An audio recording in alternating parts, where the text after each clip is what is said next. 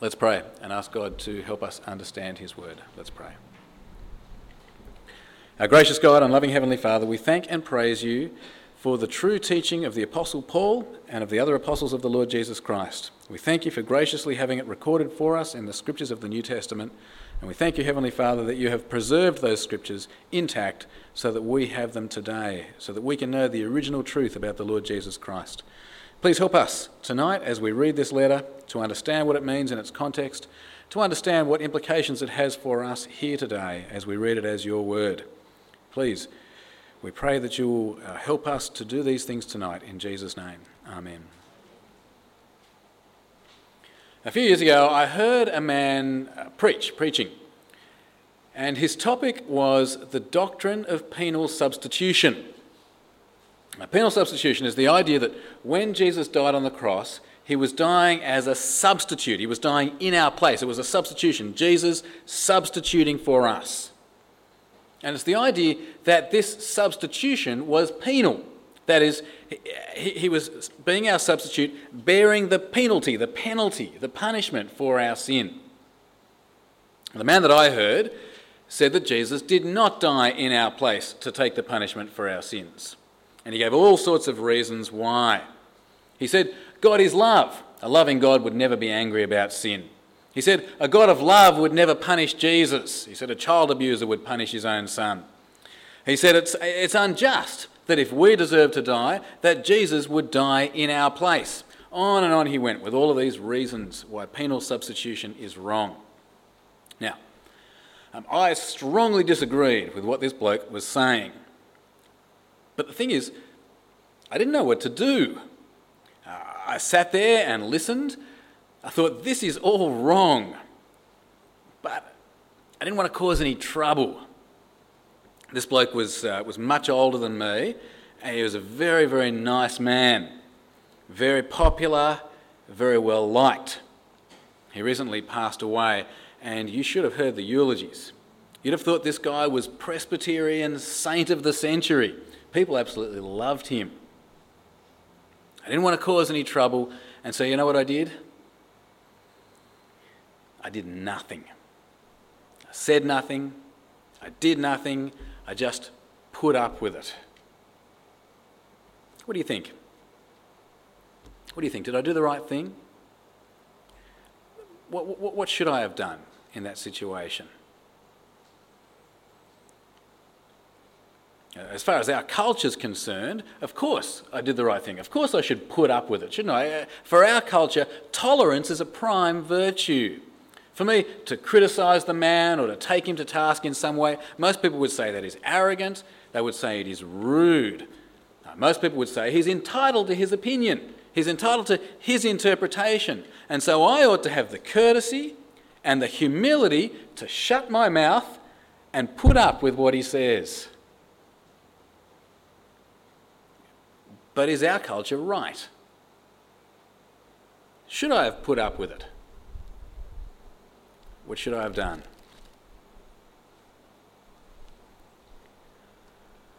Way back in AD 50, when the Apostle Paul came to the city of Corinth, he preached the good news about Jesus, the gospel, the good news, the same good news that was preached by the other apostles of Jesus. Paul preached the good news that Jesus did die on the cross in our place to bear the punishment for our sin. He preached that the way to be a Christian is to rely on what Jesus has done, to rely on him to save us from sin, to submit to him as king. And as far as Paul was concerned, that is it. There is nothing else to being a Christian. You just rely on Jesus.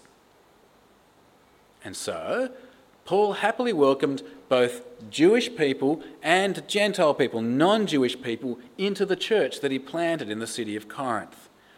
He welcomed them on equal terms. The only requirement was that they had to rely on Jesus. But a couple of years down the track, some new teachers came to Corinth, and they were contradicting what Paul said. They were saying that the things God demanded in the Old Testament still stand, still apply. They were saying, therefore, it's not enough for non-Jewish people, Gentile people, to rely on Jesus. What they also have to do is follow the Jewish law if they want to be proper Christians. And the thing about the false teachers was this: they were impressive. They'd come probably from Jerusalem, from the home base of Christianity. They had with them letters of recommendation from churches where they'd been, and they presented really well. Latest Armani toga, latest ability to speak, all the rules. They knew all the modern ways of presenting. They were impressive. So now chapters 10 to 11 of his letter, Paul talks about these new teachers. These teachers who were contradicting his message about Jesus. So what do you reckon he'll do? How will he react? Well, last week, Warren showed us that Paul didn't want to start a sort of a my dad's better than your dad game of comparing himself with these teachers. He didn't want to play some boastful game of showing why he's better than they are. He said they use all kinds of false criteria to show who's a true teacher, who's a good teacher, and they kept on comparing themselves with each other on the basis of these false criteria. Paul says that's just not wise. He doesn't want anything to do with that sort of nonsense. You can see it in chapter 10, verse 12. 2 Corinthians chapter 10 and verse 12. Just flick your eyes back to that. Paul says, talking about these false teachers, we do not dare to classify or compare ourselves with some who commend themselves. When they measure themselves by themselves and compare themselves with themselves, they are not wise.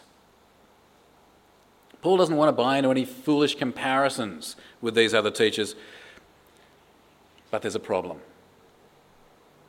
The problem is this. The problem is the Corinthians are listening to these new teachers. They've been impressed by all their qualifications.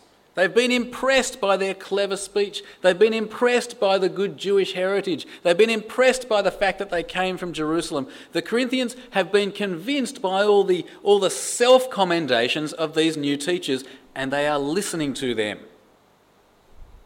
For Paul, that is not okay. For Paul, that is a deadly serious matter, because what these teachers are saying is false. It's not just that they have a different opinion. It's not just that they have a different interpretation. They are wrong.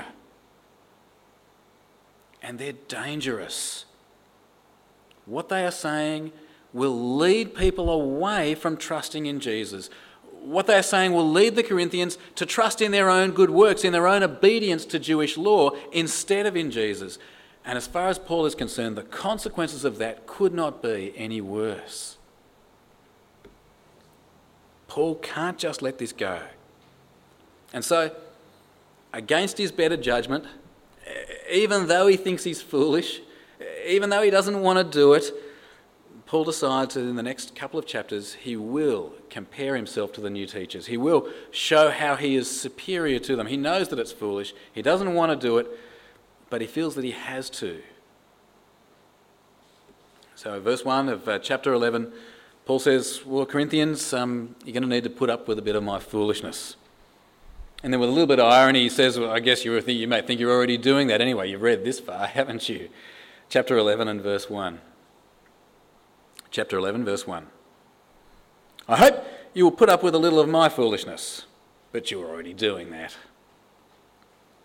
And then Paul gives the reason why they should put up with his foolishness, the reason why they should listen as he compares himself to the false teachers. He talks about how he feels responsible for them. He uses an illustration from first century marriage practice. Now, back in those days, parents were much wiser than they are today. They didn't let their children choose who they were going to marry on the basis of their hormones or whatever. What would happen is parents would carefully arrange their marriages for their children. What would happen, the dad would arrange a husband for his daughter. And there would be what was called a betrothal, an agreement between the families, like a contract between the families, that the daughter would marry this particular man. And the thing is, this betrothal was binding. It was a binding contract between the families. For the girl to go off with someone else, that was tantamount to adultery. And so it was the father's responsibility to make sure that his daughter fulfilled the betrothal. She had to be protected, kept a virgin for her husband. Paul picks up the image. He says he's like a dad. Now, the Corinthian church is like his daughter. He's betrothed her to Jesus as her husband. And now it's his responsibility to make sure that they don't go off after any other husbands. It's his responsibility to make sure that they trust only in Jesus, that they stay faithful to Jesus. Have a look at verse 2. I am jealous for you with a godly jealousy.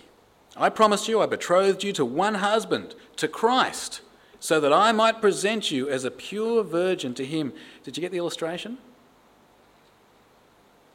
Paul is responsible to help the church that he founded to stick with Jesus, to trust in Jesus alone. They mustn't trust in Jewish law. They mustn't trust in anything else. They belong to Jesus alone. But the Corinthians are in real danger. They're in danger because they're putting up with these new teachers. Now, Paul says these teachers are not teaching the truth about Jesus. He says they're preaching a different Jesus, a Jesus who is not a complete saviour, a Jesus who needs to be supplemented by other things, who hasn't done everything it takes to save us. Paul says that their teaching brings a different spirit, not the spirit of the promised new covenant, as we saw back in Ezekiel, but they're still stuck in the old covenant. And Paul says they're teaching a different gospel, a gospel of works instead of grace, a gospel that's no good news at all. And the thing is, the Corinthians are buying it. They're listening. They're putting up with it. They're tolerating it. Paul says it's like Eve listening to the serpent in the Garden of Eden. It's a dangerous thing to do because, like Eve, the Corinthians could be led astray. Verse 3. But I'm afraid that just as Eve was deceived by the serpent's cunning, your minds may somehow be led astray from your sincere and pure devotion to Christ. For if someone comes to you and preaches a Jesus other than the Jesus we preached, or if you receive a different spirit from the one you received, or a different gospel from the one you accepted, you put up with it easily enough. Can you see why Paul needs to compare himself to the false teachers? Even if it is foolish, Paul needs to do it. He's got to convince these Corinthians to trust him and not them, because putting up with these false teachers could lead them away from Jesus. And so Paul starts his comparison. He says he's not in any way inferior to these new teachers, these so-called, self-titled super apostles. You can imagine the big S on their Armani togas, can't you? Verse 5. But I do not think I am in the least inferior to those super apostles. And then Paul deals with a couple of ways in which the super apostles are saying that they're better than him. A couple of ways that they're saying you should trust us and not Paul. The first is that they are trained speakers. Now, back in those days, you had all kinds of rules about public speaking. It came out of Greek culture, rules of rhetoric, as they were called. Now, these new teachers, they knew all the rules. They were eloquent, they were modern in their speech. But Paul didn't go in for all that sort of stuff. He resolved he wasn't going to play games, he wasn't going to use clever tricks. He resolved that he would preach Christ crucified. He resolved that he would set forth the truth plainly. He may not have been trained in all these tricky rhetorical strategies, but Paul knew the truth about Jesus, and he made it perfectly clear to the Corinthians, so clear that they became Christians and put their trust in him. Verse 6. I may not be a trained speaker, but I do have knowledge. We've made this perfectly clear to you in every way. Okay, that's the speech issue. The next way that the super apostles were claiming to be better than Paul was in the matter of money. And these super apostles were charging big money for their teaching. But when Paul came to Corinth, he didn't charge a cent. He didn't ask for money at all. In fact, as we saw in our first reading, he worked a day job, making tents with Priscilla and Aquila. Later on, Silas and Timothy brought him some money from Macedonia. Then he worked full-time in preaching, but still he didn't ask for money from the Corinthians themselves. He worked for free. False teachers were saying this. They were saying, well, our teaching is more expensive than Paul's because it's better than Paul's. You get what you pay for. It's a common principle even today, isn't it? We assume the more expensive something is, the better it is. You pay $300 an hour for a junior solicitor, but to get the partner, you'll pay double. Why? Well, because allegedly you're getting better quality. You're getting more experience. You're getting more knowledge. You're getting more skill. These teachers, they were charging the Corinthians big dollars for their services, and they'd convinced them it was because they were giving them top-of-the-range teaching. And the fact that Paul charged nothing, well, said the super apostles, that speaks volumes, doesn't it? Now, Paul tackles this head on. He says, yes, I didn't charge you anything. And he says, when I come again, I'm still not going to charge you anything. I will not allow myself to be a burden to you because I am not in it for the money. I'm not teaching for profit. No, says Paul. I'll keep on giving of myself for nothing because I love you. Verse 7.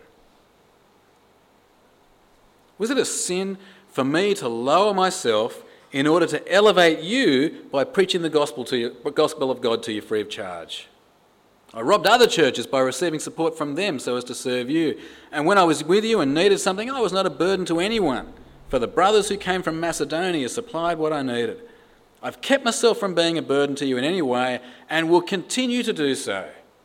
As surely as the truth of Christ is in me, nobody in the regions of Achaia will stop this boasting of mine. Why? Because I do not love you? God knows I do. Paul repeats again, when I come, I will not charge you. And in so doing, he says, I will show up the true motives of these so-called super apostles. I'll cut the ground out from under them. I'll show them up as the greedy shysters that they are. Verse 12. And I'll keep on doing what I'm doing in order to cut the ground from under those who want an opportunity to be considered equal with us in the things they boast about. Now, Paul's not inferior to these so-called super apostles. He's not a trained speaker, but he told the Corinthians the truth clearly. He didn't charge them, but that's because he shared the gospel out of love for them, not for profit like these false teachers. And now it's at this point that Paul really lays it out. No more pussyfooting around now. He says it like it is. Here's the real situation with these teachers. Here's why it's so important that Corinthians don't put up with them. Here's why they need to stick with Paul and the original gospel. It's because these teachers, it's not just that they have a different opinion, it's not just that they have a different interpretation, it's not that they're entitled to their own way of viewing things. These teachers are false teachers. These teachers are servants of the devil. Like the devil masquerades as an angel of light, they are masquerading as Christian teachers. Verse 13. Just feel the political correctness here. For such men are false apostles, deceitful workmen, masquerading as apostles of Christ, and no wonder. For Satan himself masquerades as an angel of light. It's not surprising then if his servants masquerade as servants of righteousness. And Paul finishes by saying they will get what they deserve. They are preaching that people need to do good works to be saved, and that is what they will be judged on. They'll be judged according to their works. But of course, like all people, they will fail the test. Without Christ, they will be unforgiven, unsaved. They'll end up in hell. The end of verse 15. Their end will be what their actions deserve. Strong stuff, isn't it?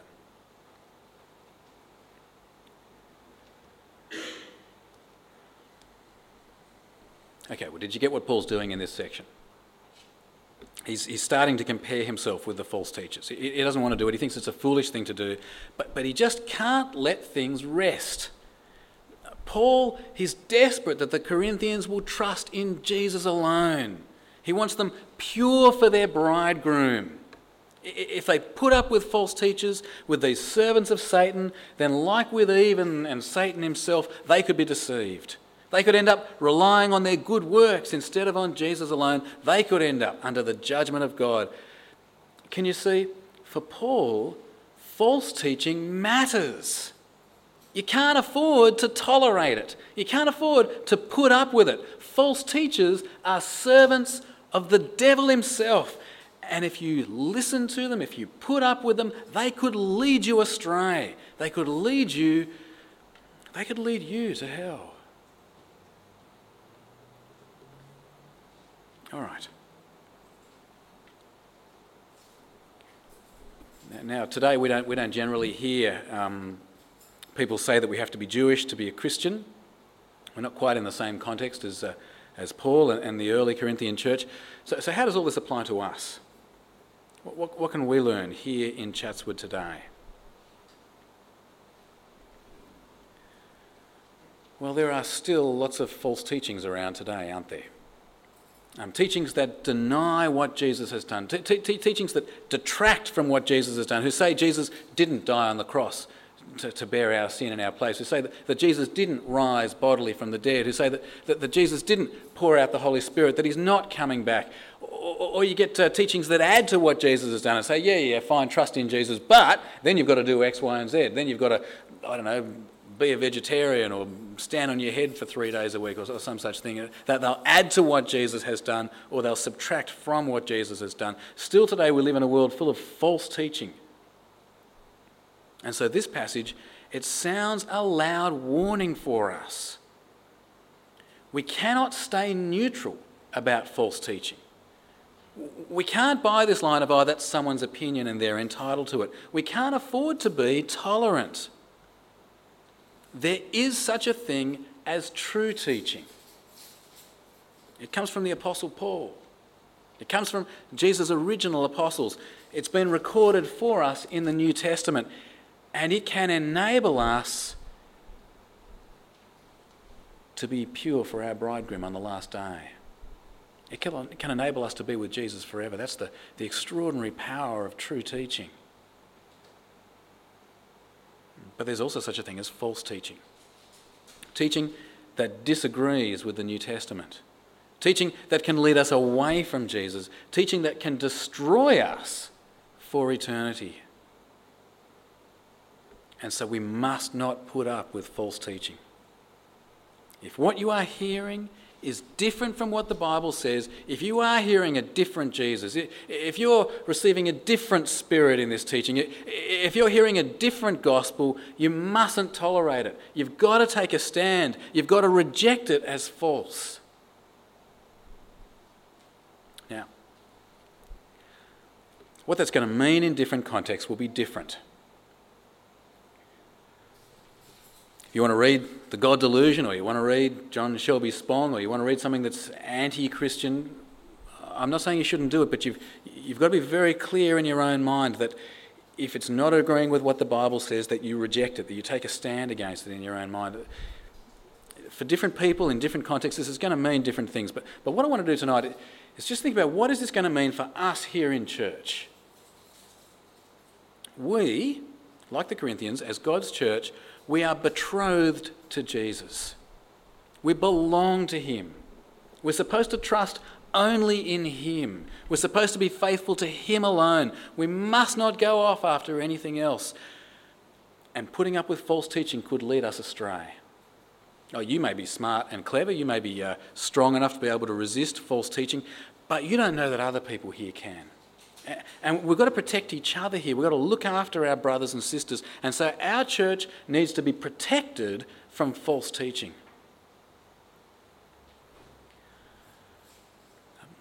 The church where I was converted was Thornley Baptist Church up in the north of Sydney. And one time when I was there at Thornley Baptist Church, there was a guest speaker. And he was just going on with the most absolute rubbish you have ever heard. He was preaching on the parable of the net, and it was nonsense. He was going on about what all the different knots in the net meant and all this sort of stuff. It was absolute rubbish. And after a while, my pastor, Mike Dennis, he actually stood up and he said to the bloke, "Thank you, that's enough, you can sit down now." The bloke said, "What do you mean?" And Mike said, "As the shepherd of these people, I can't allow them to be subjected to this nonsense. Sit down now." Pretty confronting, hey? But on the basis of this passage, it was absolutely the right thing to do, wasn't it? Mike had a responsibility to protect us. I myself was a new Christian. Now, here at Chatswood, I don't want you to have to endure false teaching. I also don't particularly want to have to stand up in the middle of someone's sermon and make them sit down. And so what I do, apart from with Warren, I listen to every sermon that is preached before I let it be preached from this pulpit. It might sound arrogant, but you have entrusted me with the teaching in this church, and that's a responsibility I take very, very seriously. I want to see you with Jesus at the last day. Can I say, sadly, from the history of this church, there hasn't always been true teaching. And I just do funeral after funeral after funeral where I don't know if that person is going to be right with God at the last day. They've heard wrong stuff here, and I can't tell if they're relying on Jesus or relying on their good works. I don't want to do any more funerals like that. I want you standing with Jesus at the last day, trusting in him alone, trusting in his grace to you alone. And so I want you to hear only the truth from the Bible. And by the way, if you think that what I am saying is false, or if you think that what you hear from this lectern is false, do come and talk to us about it, won't you? Or talk to me, talk to Warren. Don't put up with it. Don't just gossip about it. Go and have pasta for supper or something like that. Come with your Bible in your hand and tell us. And if you don't get any satisfaction, if we say, "Oh yeah, that might be the Bible, what the Bible says, but who cares?" If you don't get any satisfaction, complain to the presbytery. Now, the presbytery is the part of the church that is responsible to make sure that we teach the truth here. Now, what I've done here then is, at great risk to myself, on your outline, I've given you the telephone number and the email address of the clerk of presbytery. This is the person that you contact if you are hearing false teaching in this church. If we are teaching falsely and we won't change, this is where you go. You know, part of my hope for this church is this. I hope that by the time I leave this church, that you will be an utterly intolerant church. I hope you will be the sort of church that insists on only ministers who will teach the truth about Jesus from the Bible. I hope you will grill any future ministers before you will let them into this pulpit. I hope that you will then have your Bibles open every single week, checking carefully what you hear. And I hope if your minister won't teach you from the Bible the truth, I hope you'll make his life miserable. I want to leave behind an intolerant, unpleasant, ornery church. I want to make it as difficult and miserable for the next minister as possible. Doesn't sound too good, does it? But I think you know what I mean. And I hope you will love the next minister if he in fact will teach you the truth about Jesus from the Bible. All right, well, let's conclude.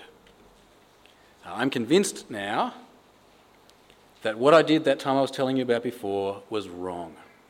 It was wrong, it was wimpish.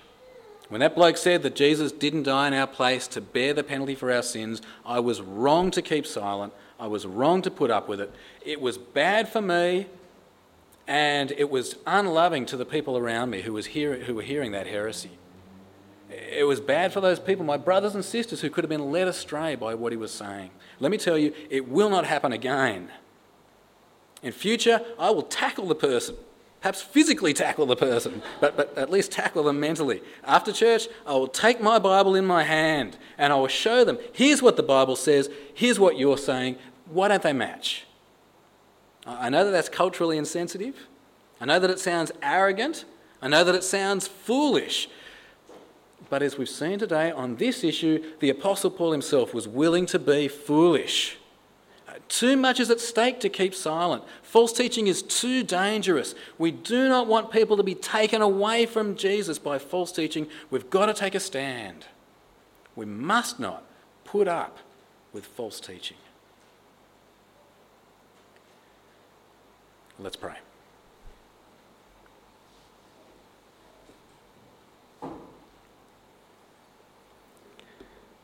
Our loving Heavenly Father, we thank and praise you that you have given us true teaching from the Apostle Paul and from the other apostles written down in the scriptures of the New Testament. You have told us what we need to know to be able to put our trust in Jesus and be saved. You've told us what we need to know to be pleasing to you, to be able to be presented pure to the Lord Jesus Christ on the last day. We thank you that you have given us this true teaching, and we pray, Heavenly Father, that you might help us as a church to stick with this true teaching. We pray that those who teach here will teach only what your Bible says, accurately and faithfully. We pray for so many places in the world where people are not hearing Bible teaching. We ask, Father, that you'll work in the hearts of all who profess to teach your word, that they may teach what is true from the Bible. And we pray that you will hold on to your beloved church and keep them pure for the day of the Lord Jesus Christ. We pray it in Jesus' name. Amen.